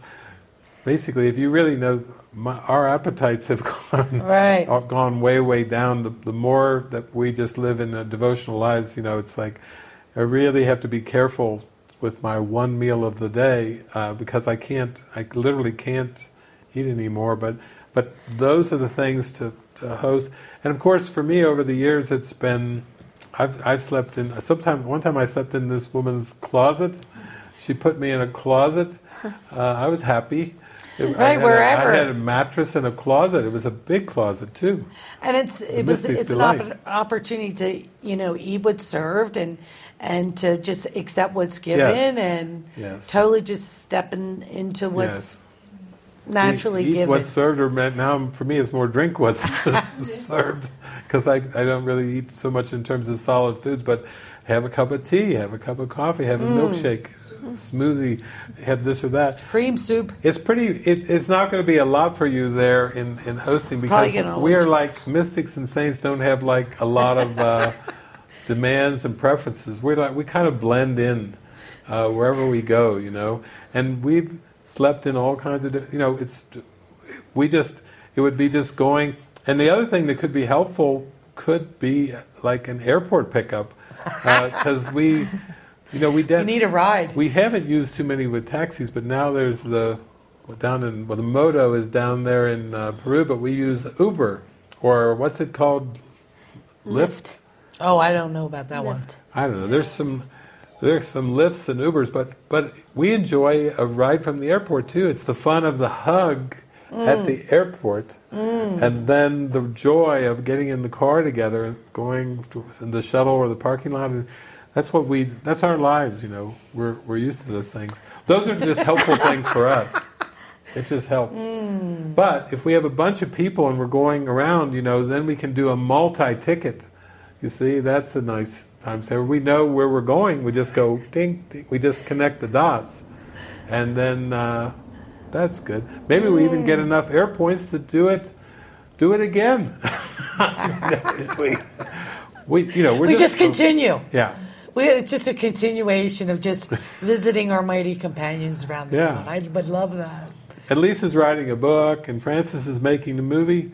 Who knows? And I do have a date already. I'm going to England in May, and I would love to, not just to go for a weekend of conference where I have to speak, but extend that weekend. Cork, didn't you get an invitation to Cork? I do have an invitation to Cork. But it's like that, expand that time in Europe would be good when I'm there anyways. Yeah. Yeah. And Kirsten's going to Japan, then she's going down to New Zealand. Florida. For that. Svava wants to record an album, so Stan and Sue invited her to come north of Toronto, Canada. So that could be worked in, record an album, write a book. And Donna has invited me to California. There she is. Donna. So that's going to be probably coming in very soon. Give me a moment here. I'm just rebooting the whole system. So, yeah, I'd be happy to go anywhere. Beautiful. Yeah. Beautiful. So it's exciting. Just want to jump in. We've actually posted a form in the chat box that people can fill out in detail, and that'll come to us. Great. Okay, so it's in the chat box right now. Okay, exciting. Yeah. Just as I travel the world and start to retire, you guys pull me out of retirement again. Off I go. Just when I was just soaking up the rays. Carly's laughing there. Carly's like, God's calling you home. It's like, oh. Well, maybe one more joy trip. Some more joy trips in here. That's what I like. It's like when a baseball player retires, like Lou Gehrig or Babe Ruth, when they have a great career, and then when they retire, they do a farewell tour. And they go around all the cities, and they get to hug people and love people, and that's what happens in baseball when somebody's retiring. But we've got a whole community. They're not retiring; they're just getting started. They're loving the digital. They're loving meeting all of you, knowing you, talking to you, emailing with you, chatting with you. They're just getting excited. They're just getting rolling with all the miracles and joy that's coming, and so. That's part of why we do these digital things, is because the people do feel, like with Catherine saying, I feel a little stuck here, like I really need something to really bring it in strong so that I can feel that it's my life's calling, that I can go for it, like Lisa did, like Francis did, like Svava did, like we've got the whole room filled. Laverne came from the reservation, and she had a life, a career, and everything, and now she's the director of our show right now that we're doing. There's Pete over there. He's the producer. There's Soren. He's come all the way from Denmark, and he's behind the cameras. This how we do this is people that just got excited, and you have skills and abilities. You worked for years developing those things. I know, Catherine, you've got management skills. Not that you're really enjoying them the way they're being used right now, but we know that we've developed skills and abilities in an ego framework, and they weren't bringing us happiness in this context. However, if we give those same skills and abilities to the Holy Spirit and say, you run the show, you direct my life now, you take these skills and abilities that are all time and space bound, and you take me up, higher into awareness with the new use of these abilities just for communicating, blessing, sharing love, joy, happiness. That's what's going to ignite this thing. Sabine, you're retired. It's like, let's light up, where are you, Germany? Let's light up Germany. I've been there before. I came to Germany years ago, and I say, I'm here, I'm at your service. They set up a gathering for me in Munich at this place called the Laughing House. This is my first gathering in Germany. They take me to the Laughing House, and they've got a whole band there, and with all these 25 instruments, and we did this kind of mystical, musical meditation, and me sharing the spirit gathering at the Laughing House in Munich, and that's how my time in Germany started. I went to other places, and some of you have heard the parables too. I finished one gathering where they put me in a manger. They actually, I went up, I think it was around Heidelberg, and I go there, and the woman who's, what's her name, Manuela, who's running the gathering. I can't. She's like, I said, where am I going to be staying? She said, we got a place prepared for you. They took animals, farm animals, out of this, and I go in there, they put a bed in there, and there's straw. It's like the back end of this thing, my God, I'm in a manger. And I've got straw over the place, but they put a bed in. It wasn't. And so I'm there, and I'm sitting, and they're meditating, and meanwhile, 2 floors up in the same building, Manuela's in there with I think there was 125 people that are there in Germany, and she's got them dancing and singing and sweating, and they're trying to bring up all of their ego, pent-up, unconscious stuff. And she's got them dancing and singing, and then finally she comes to the manger to get me.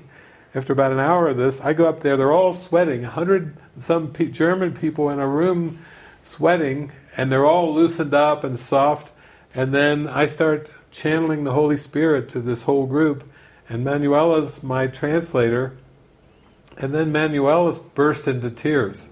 The message is so profound that the translator, I have to wait 5 minutes for the translator to cry, because her heart, the translator's heart, cracked open, and because that was her desire, was to share this message there in Germany.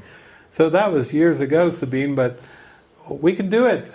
We can do it in any way. This is a fun retirement, It's let's have some fun. Let's really kickstart this retirement. Let's take it out from first gear. Share a cup of coffee together. We'll fly across the country and have a cup of coffee. Yeah, and then I had this one gathering I did in Germany too, where I go through the whole thing, and then I'm looking around, and I'm like, hey, is anybody going to the airport? I need a ride to the airport. And this guy comes to me, and he's bought this brand new Mercedes, $40,000, $50,000 Mercedes, and he says, I'll take you to the airport, David, but I've got conditions. I said, all right, I need a ride to the airport. He says, I rented this big, huge Mercedes. Have you ever been on the Autobahn? I said, no, I've never. I've heard about it. Is that the place where they have no speed limit? He says, that's it.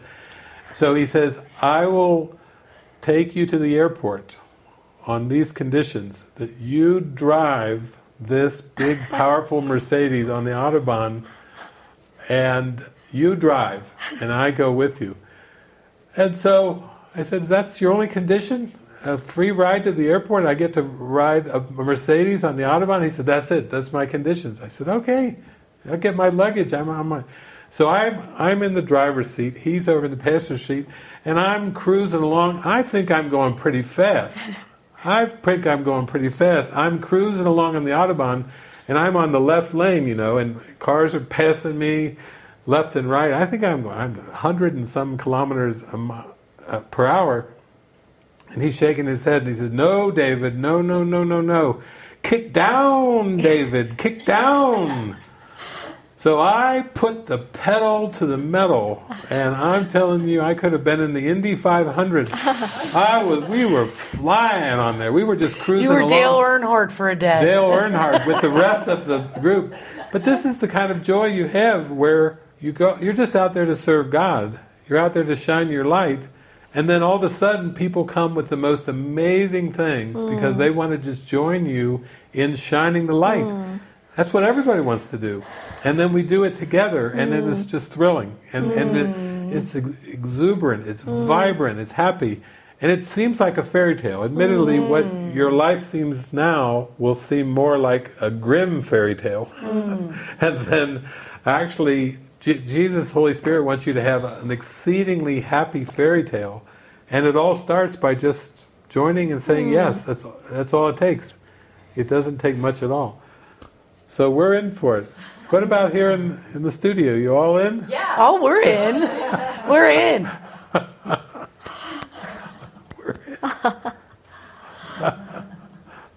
That's the way to end a weekend retreat, is with a big, we're all in. We're all in. We're saying yes to the Holy Instant. Let's see what happens. Yes to God. Expecting miracles. Expect miracles. Bring it on. That's what you say to the Holy Spirit. Bring it on. Bring it on. Hit me with your best shot. Holy Spirit, you say that, and watch out. Forget about this Zombieville. Forget about boredom. Forget about depression. You know, it really, I mean, I really am sincere about this. When you say yes, and you say, I'm open-minded, I'm willing, you know the way back to heaven. I don't. If I knew the way, I probably would have been more successful at finding it, but apparently I didn't know the way. But you do know the way. When I say yes to show me the way and make it obvious, then be prepared for the ride of a lifetime. You are in for the ride of a lifetime. Like all of us. That's all we're doing, is we're sharing the joy. It's about the joy. It's really not about anything but that direct experience. You know, the Holy Instant is joy. And so it's like you just got to see what's standing in your way. You know, and just an invitation to say yes can start a whole new world. You know, just unfold. Let it ripple out. Yeah. It's exciting for me. Oh, boy, that's the song. I would love to play that song. But I don't know if I have it. Does anyone know that song, A Whole New World? Oh, A Whole New World. A new fantastic. Isn't that the Lion King? Is it Lion King? No. You can sing it. It wasn't it Aladdin? Do you know it? It's Aladdin, yeah. Maybe, you could sing it. That's perfect. I love it. Acapella. We'll join you. Yeah. Please. Oh, that's beautiful. Do you need lyrics or not? I don't think so. I can show you the world, shining, splendid. Yeah, you know the one. I can show you the world, shining, shivering, splendid. Tell me, princess, now when will you last? Let your heart decide. I can open your eyes, show you wonder by wonder, over, sideways, and under, on a magic carpet ride. A whole new world, a dazzling place I never knew. But when I'm way up here, it's crystal clear that now I'm in a whole new world with you. Oh, thank you, God. Oh, let's see what happens. Very exciting. That's it. Woohoo!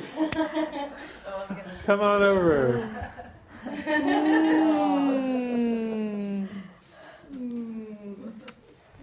Thank you. Thank you. Happy Holy Instant. Oh. Come over. We wish Here we go. We wish you the Holy Instant. Oh, we wish you the Holy Instant. We wish you the Holy Instant. We happy moments. Happy moments. See you soon.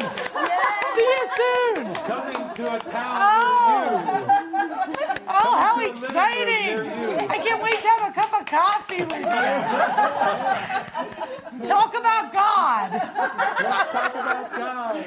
Let's talk about God. Let's talk about God. Let's talk about God. Oh, yeah.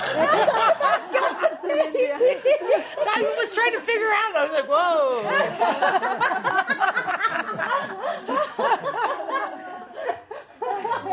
Okay, thank you. Thank you.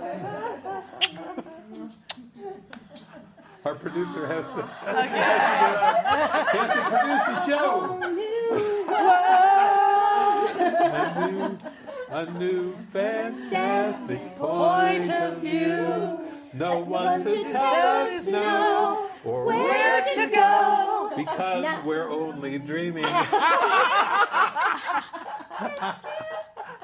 Sweet. They haven't pulled the plug on us yet. We're still live. It goes on and on. Okay. Bye.